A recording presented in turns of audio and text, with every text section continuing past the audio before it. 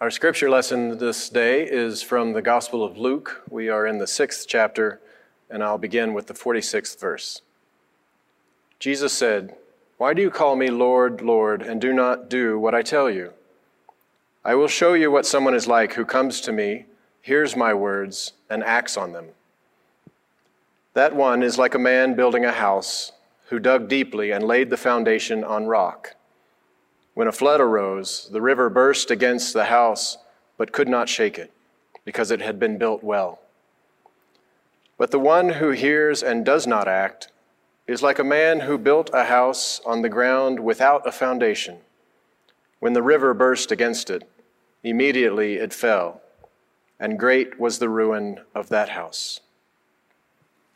Thanks be to God. Today we finish our 4-part series we've called Parables for the Pandemic.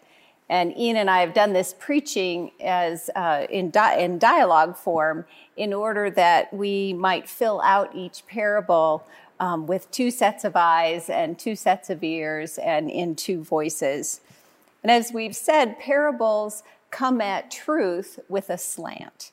And parables require us to use our imaginations. Jesus was always challenging his hearers by offering them new ways of seeing the world, their reality, challenging them to seek deeper truth through the parable. And as Jesus repeatedly said, for those who have eyes to see and ears to hear, God's kingdom will be revealed. So in this week's parable, Jesus again uses metaphors familiar with his hearers. In our first parable 4 weeks ago, we explored what kind of soil produces healthy growth, a healthy crop.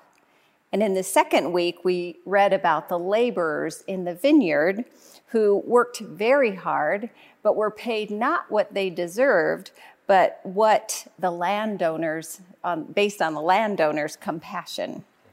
The third parable was a cautionary tale about a rich farmer who foolishly stored up his surplus crops, and one night his life was taken from him without warning.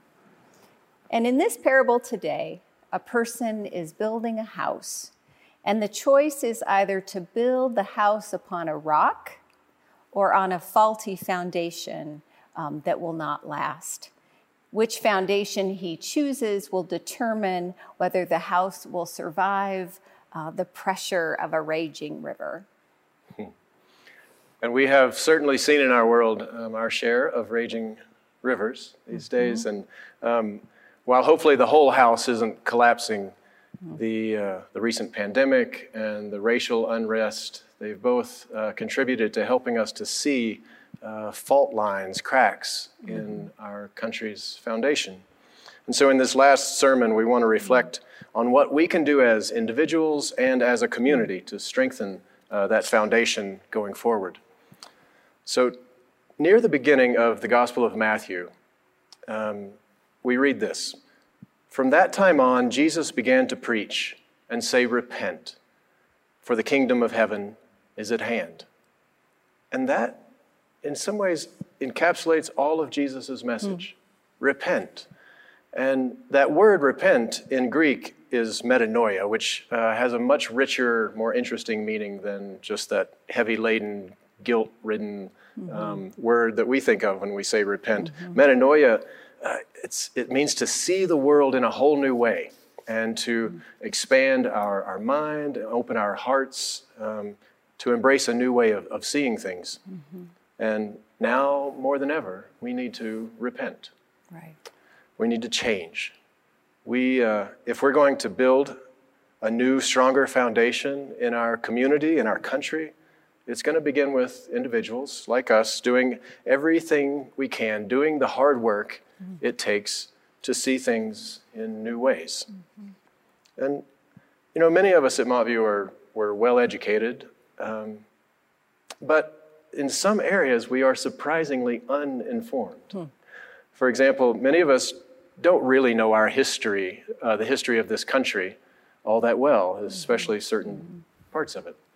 And Many of us don't know, really, the laws and policy, the policing practices of our city and our state all that well. Mm-hmm. Now, ask a Native American about our history, and you will learn things that you didn't know. Mm. Ask an African American about policing practices, because they can tell you. We tend to educate ourselves about things that impact us, and if you think about it, it's a reflection of our own privilege and our own entitlement that there are so many things that we don't take the time to learn about. Mm-hmm. To educate comes from the root educare, and it means to lead out. Mm.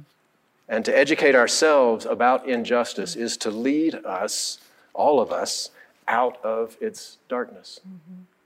When one group is privileged over another, that privilege hurts all of us. We're all trapped by it. Mm-hmm. And if we're serious about Jesus' message of repentance, of seeing things in a new way, well, then one of the most powerful things we can do as individuals is to educate ourselves about things that impact not just our particular lives, but the whole community. Mm. I recently read these words by Martin Luther King Jr. From 1968 as he witnessed the racial unrest of his time. And I find his words still speak to the tectonic shifts taking place around us right now.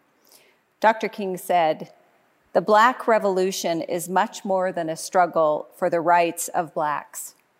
It is forcing America to face all of its interrelated flaws: racism, poverty, militarism, and materialism. It is exposing the evils that are rooted and embedded deeply in the whole structure of our society. It reveals systemic rather than superficial flaws and suggests that radical reconstruction of society itself must be faced." We certainly are in a torrent crashing upon a house that has been built upon shaky ground. 400 years ago, our nation was built upon the foundation of slavery. Our economy depended upon slavery as the system for its growth and its wealth. And racism and violence are the legacy of American slavery.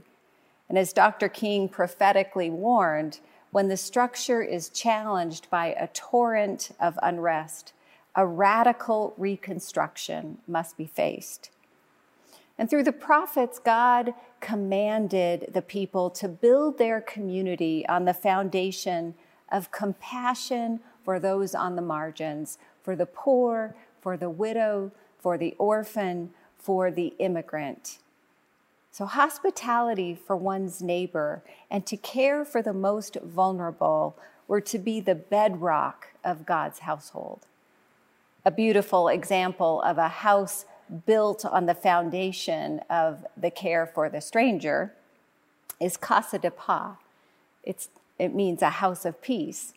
And Montview Church partners with Casa de Paz, which is an organization that responds to the needs of immigrants as they are released from the ICE detention center in Aurora nearby.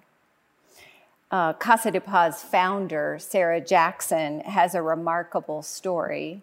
As a young woman, Sarah opened her heart and her home to strangers by practicing radical hospitality.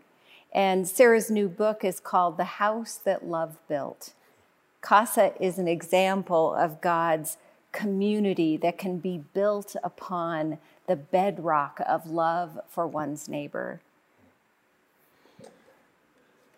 Every one of us is called to work both on our own personal foundation and on the foundation of a more just and fair community where everyone is treated with dignity.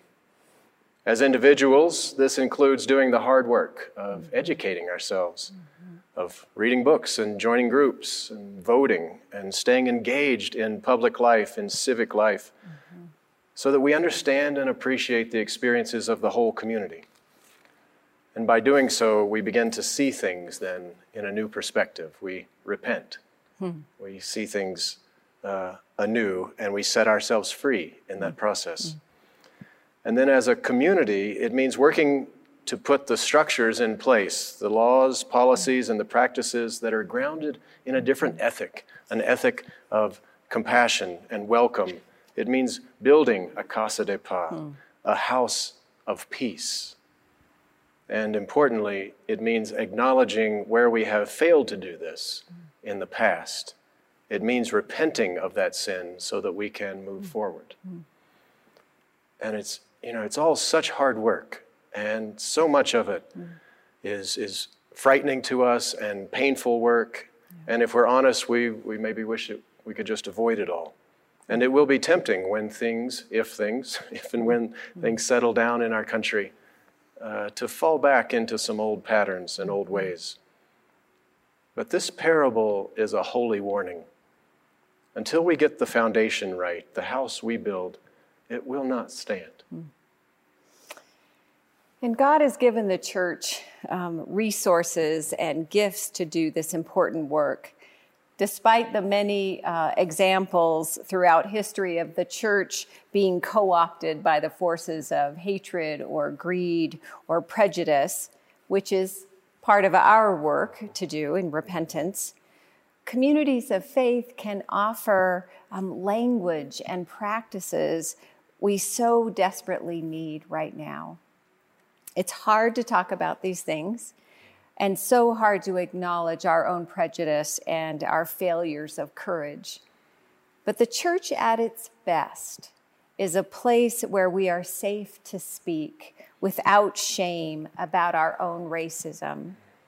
God calls us to be honest about the ways that we are complicit with systems of privilege, that privilege some of God's children over others. And the church uses language of confession of sin, of forgiveness, of reconciliation. And so it's time to use them, and it's time to mean them. In our first sermon on the parable of the sower, we talked about how the rocky soil of our country is being tilled up, and how the tilling can feel disruptive and even violent. We conclude this series with an image of hope. We hope this disruption has readied the soil for us to dig deeper with more honesty and humility, to reconstruct a foundation for a house that welcomes all God's children. May it be so. Amen.